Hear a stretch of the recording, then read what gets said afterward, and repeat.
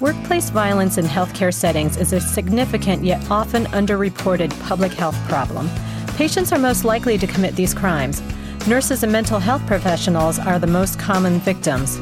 Where does workplace violence occur most frequently? What are the key risk factors we can look for in working to put a stop to it? You're listening to ReachMD XM 157, the channel for medical professionals. Welcome to a special segment, Focus on Healthcare Policy. I'm your host, Dr. Jennifer Hsu, practicing general pediatrician and author. Our guests are Dr. Diana Mason, registered nurse and editor-in-chief of the American Journal of Nursing, and Charlene Richardson, registered nurse and advocate for workplace safety. Welcome, Dr. Mason and Ms. Richardson. Thank you. Thank you. Today we're discussing workplace safety for nurses in healthcare settings. Dr. Mason, why don't we start off just with a definition of workplace violence? What is it? Well, most people think of workplace violence as entailing physical violence, hitting, punching, throwing things at nurses, even murder, killing. But it also entails emotional abuse and harassment. And sometimes that's also included bullying, which is pretty rampant in healthcare, including from nurse to nurse, as well as between physicians and nurses, as well as with families. Everybody involves everybody. We need to not just think of the physical violence. And one reason we don't want to think just of physical violence is because that physical violence takes place within a context that condones abuse often. Our healthcare settings are very stressful settings. There is often not enough support from administration for respectful communications among everybody and that expectation.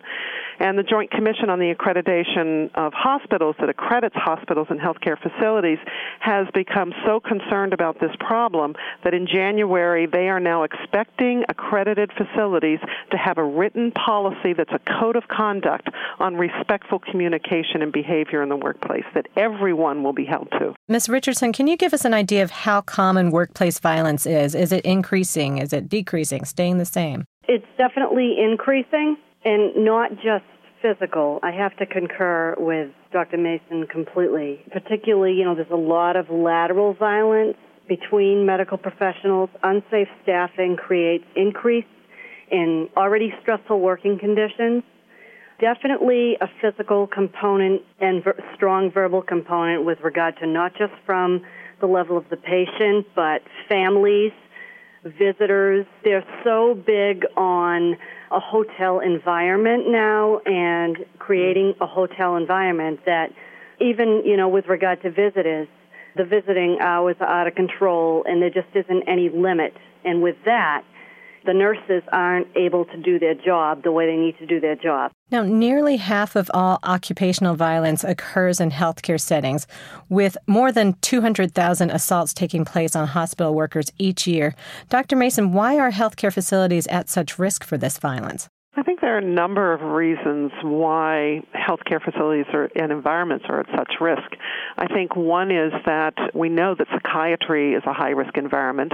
Certainly people with severe psychiatric disorders may be hallucinating or otherwise be reacting violently to a disturbed state of mind. But this also applies to people with dementia, severe dementia. And, for instance, we know now that bathing somebody with dementia can be a combative situation, and there are best practices to try to avoid escalating the abusive nature of that experience because the person, you're taking their clothes off, they're cold, they may be what they think is a stranger, and it all feels very uncomfortable and dangerous. And so they may start hitting, and certainly nurses' aides have been victims of abuse in many situations, particularly in long-term care. I think the other is emergency departments. Often trauma is coming in the door, trauma cases that are the results of violence. And we published a couple papers in the American Journal of Nursing on family presence, letting family members be present during codes and invasive procedures. And we got a couple letters from nurses in emergency departments who said, you know what, I can't let the family in or people who say they're the family because we've had instances where whoever was the perpetrator of that gunshot wound is now coming into the emergency department to finish the job, and we are put at risk. So emergency departments are also high-risk environments. But I think that there's also the fact that we live in a violent society. If you look at the games, and you as a pediatrician know this, if you look at some of the games that our children are playing, they are about violence. Their violence is in films. It is all around us. And so I'm not sure why we're expecting people to deal with, difficult situations in their lives in nonviolent ways when the messages they get is violence is the way to respond. And if you've been given a difficult diagnosis, or if you are in a situation in a healthcare environment where the system has failed you, which it very well may have these days because of problems with staffing and other issues, you may react in ways that aren't usual for you. So I think we've got a number of factors that are contributing to violence being a way of expression in healthcare facilities. If you've just joined us, you're listening to a special segment, Focus on Healthcare Policy, on ReachMD XM 157. I'm your host, Dr. Jennifer Hsu. Our guests are Dr. Diana Mason, registered nurse and editor-in-chief of the American Journal of Nursing, and Charlene Richardson, registered nurse and advocate for workplace safety. We're discussing workplace safety for nurses in healthcare settings. Ms. Richardson, you mentioned the whole hotel mentality and administrators maybe wanting the hospital to feel like an open, caring place or even a haven as opposed to a prison. What would happen if the image changes to more of a lockdown area? I don't think it so much needs to be, I'm not looking for a response of that we don't involve family. What I'm saying is we've gone too much in the other way, in that it's become out of control now, and we are allowing people to be in settings all the time without any limitations, and it puts nursing at risk, and it's actually a barrier to the patient's care. So that's interesting. A lack of boundaries now becomes a barrier. Dr. Mason, you also mentioned staffing issues. It's clear that poor staffing ratios for nurses and patients can affect medical care, but how would that affect workplace violence? Well, when you have a nurse with too many patients, the stress, one, on the nurse, the ability of that nurse to react calmly and to evenly to difficult situations becomes jeopardized. Plus, imagine, the family member in particular who's angry because their mother has not had her pain medication, even though she asked for it quite some time ago. And so it just escalates this feeling among family and patients that the staff don't really care. And it's not that the staff don't really care. It's that hospitals and other facilities are not staffing adequately to meet the needs of patients. And I do want to add that one of the reasons I'm really glad to see you do this program, and I'm really glad to see the attention that's being paid to violence against nurses and violence in healthcare settings in general. This has been going on for a very long time, but nurses are no longer putting up with it. And one of the reasons that nurses aren't putting up with it is because a spotlight is being shown on it. And that's come about because of the nursing shortage. As we started to look at why don't we retain nurses as much as we ought to, one of the reasons is because of violence in the workplace, and we've got a couple studies that bear that out, one of which suggested that nurses were looking to leave because of the violence. And so it is a problem that we need to address, and that's the physical violence that I'm talking about. But even with the emotional abuse, there are nurses who leave because there are disrespectful communications in the facilities all the time. And so our workplaces really need a lot of healing. And shining a lens on this problem can help that healing to occur. I think when you walk into a hospital where there is respect among the staff, where there really is true concern, and I agree with what Charlene Richardson is saying, that this hotel mentality is not where the focus ought to be. It ought to be focused on how do we meet the needs that this patient has. And if you really care about that, you staff adequately first and foremost. And so if we're doing all the things that we think are important to meet the needs of patients, and what comes across is that we really care about you, that violence isn't going to be at the level that it is in some institutions. Now, we've mentioned that nurses are very aware of the problem of workplace violence.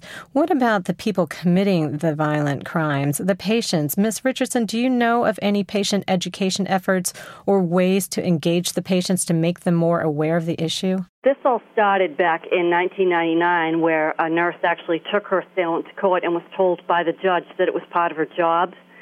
And the mass nurses went into action and formed a task force on the workplace violence to devote a significant amount of resources and effort to addressing this crisis. And secondary to that, we've done a lot of education, and we are out there. We're out there with district attorneys' offices. We have their full support.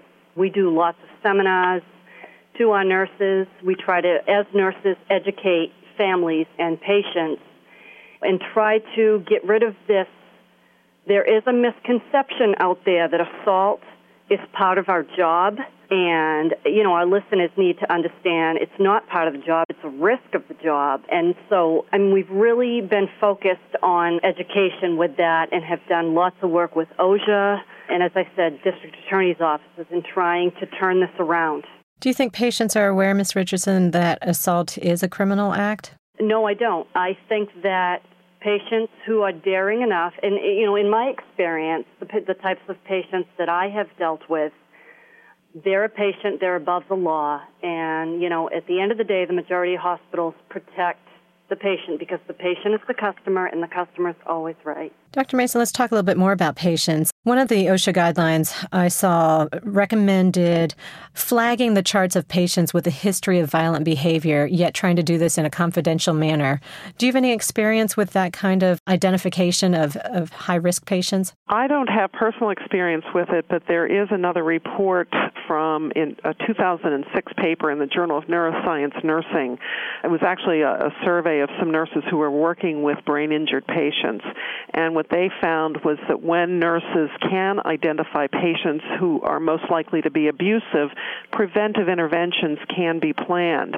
So you might do something like, if you know that this patient becomes violent when he gets an injection, that you have another worker accompany you. It may be just trying to be very mindful of how you're talking to and approaching this patient. Are you using a soothing, gentle voice? And this, I mentioned earlier about patients who have dementia being also some of the perpetrators of the violence, but you can't really blame them. And you have to be very thoughtful about how to not escalate their fear and their anxieties and the combative behavior that can accompany that. I'd like to thank our guests, Dr. Diana Mason and Charlene Richardson. We've been discussing workplace safety for nurses in healthcare settings. I'm Dr. Jennifer Hsu. You've been listening to a special segment, Focus on Healthcare Policy, on ReachMD XM 157, the channel for medical professionals. Be sure to visit our website at reachmd.com, featuring on-demand podcasts of our entire library. For comments and questions, please call us toll-free at 888-MD XM 157. And thank you for listening.